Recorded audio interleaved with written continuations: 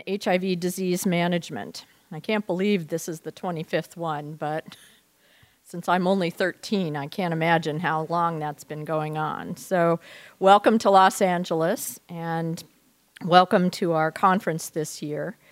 We're going to start off this morning with a little bit of in memoriam. Many of you in the audience will remember Mark Wainberg. He was a trailblazing HIV researcher and patient advocate.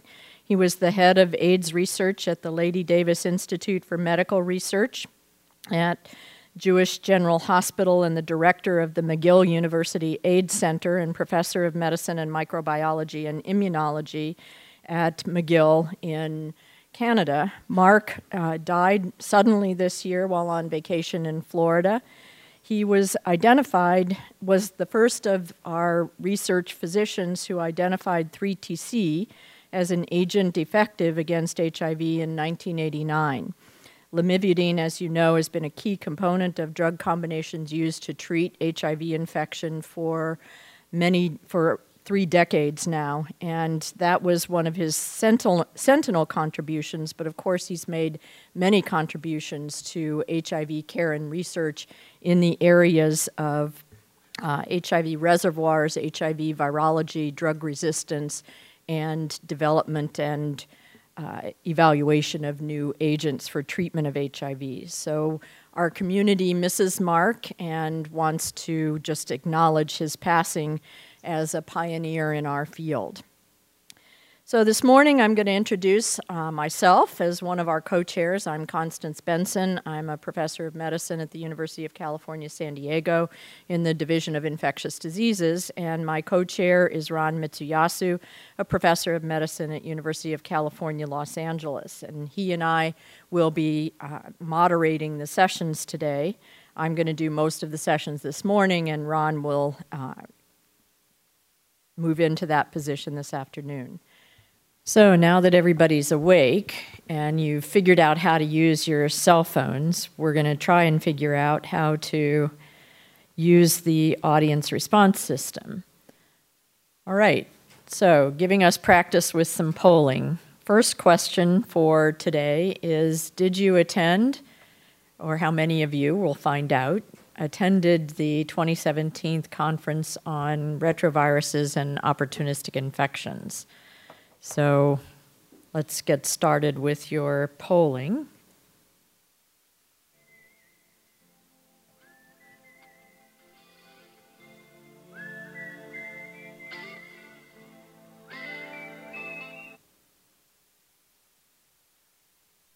Okay. 9% of us did, and 91% didn't. My guess is the 9% are the speakers, but I'm sure there are some of you in the audience who attended CROI. And let's see. I think we already did this. Oh, have you attended a post-CROI update? I'm sorry.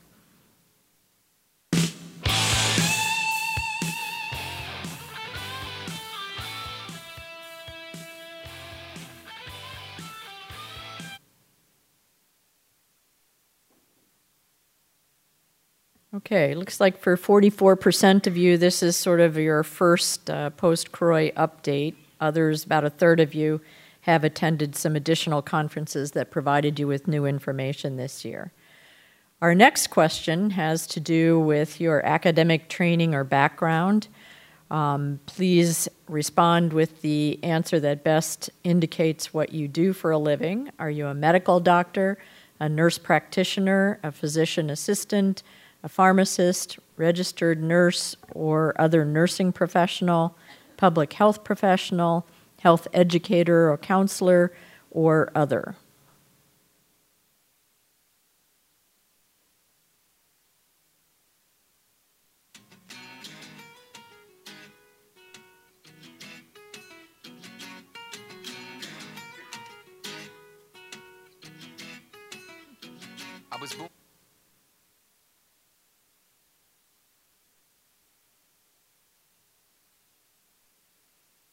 Okay, we're getting more and more responses here, so that's good. Looks like 51% of the audience are medical doctors. The next largest group is pharmacists, and then nurse practitioners and physician assistants, and a smattering of audience participants from other professional groups. So, next question.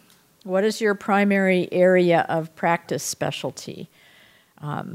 Obviously, we have a lot of choices here, but please pick the one that best represents what you do. The first is addiction medicine, dentistry, family medicine, general medicine, infectious diseases, internal medicine, pharmacology, psychiatry, and other. We didn't ask if anybody was a dentist, so if you're a nurse practitioner doing dentistry, you're a unique individual. So let's see what the poll looks like now.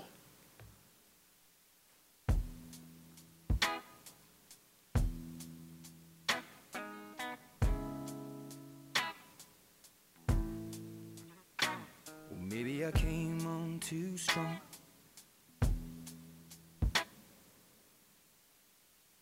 Okay, now that music is just going to put us to sleep. All right, looks like 61% of you do something in the area of infectious diseases. And a fair number of individuals also do internal medicine, general medicine, and family medicine. So good primary care practitioners. Excellent. So how about the setting of your current work? Please select one of the following responses to indicate where you work, your primary work setting. So do you work in clinical research, a community-based clinic, corrections facility? Are you a fellow or other person in training? Work in a government-based facility, a solo or group practice, a hospital-based clinic, a managed care organization, or other? I guess a lot of these could apply to multiple things, but kind of pick the one that you think sounds best for your practice.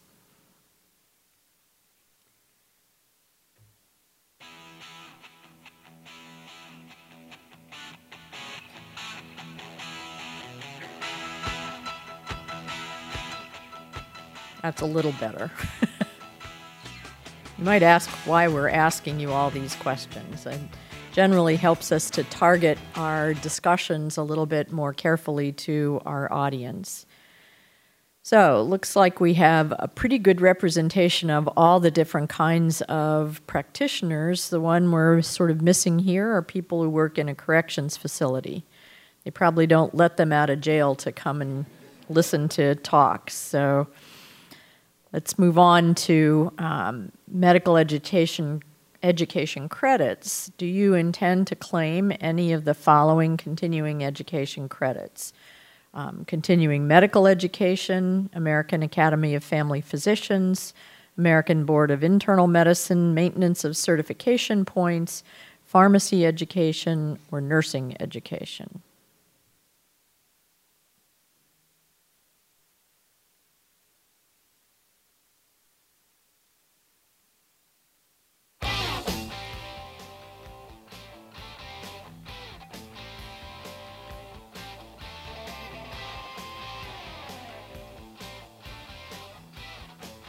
Okay, I think this kind of represents the audience, so thank you for applying for these. I hope the principles displayed today in our course will help with those continuing medical education credits. So we have a number of students and fellows who are in training. We like to acknowledge and recognize their activities. If there are any of you in the audience, would you mind please standing up so we can congratulate you for getting away from work for a day so you can come get educated?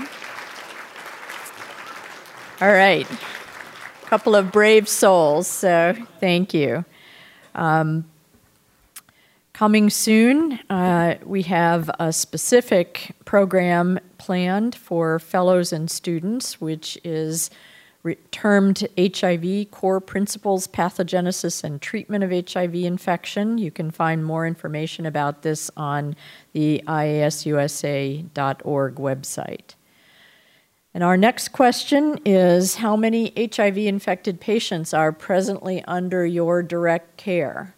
And we have a number of options here that range all the way from none, I do not treat patients or don't treat them yet, to I'm retired, all the way up to those who treat more than 500 HIV-infected individuals in your clinical practice. So please respond to the poll now.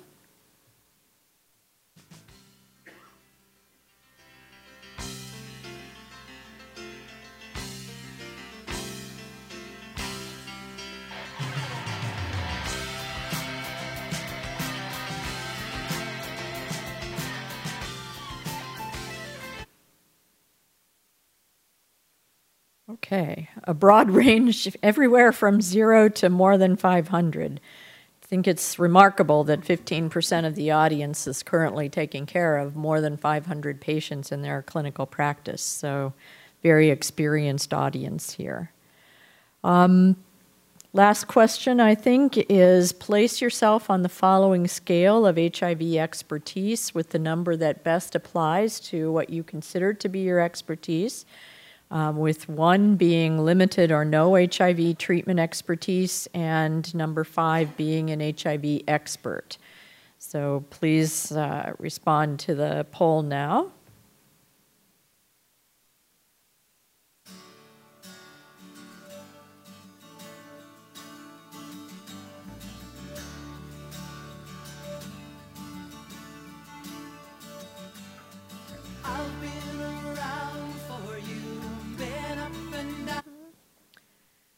Okay, 14% consider themselves HIV experts. Now, 15% of you said you take care of more than 500 patients. So 1% of you, with that many patients, don't consider yourself to be an expert. That's a little odd. But again, a very experienced group. Following that act, I just want to remind you that this course will cover cutting-edge information about treatment related to HIV, HCV, and other infections that influence the care of HIV-infected individuals. Some of the discussions will include unapproved uses of some of the medications that are covered in the presentations. And please be sure to check the product information and current evidence about any of these agents before prescribing them. This year, new in the 2017 courses, we are offering American Board of Internal Medicine Maintenance of Certification points. These are available at all of the live IAS USA CME activities, and your syllabus provides questions and information about how to get credit for those. We focus our programs primarily on academic venues and conference centers, so we've moved a little bit away from the hotel kind of structure that we have used in the past for these programs, and so we'd very much like your feedback about that. And we're using a new ARS system from your phone or any text-capable device. And as I reminded everyone earlier, please make sure your device is set up. We are going to move right into the start of the course, and I am going to introduce our first speaker.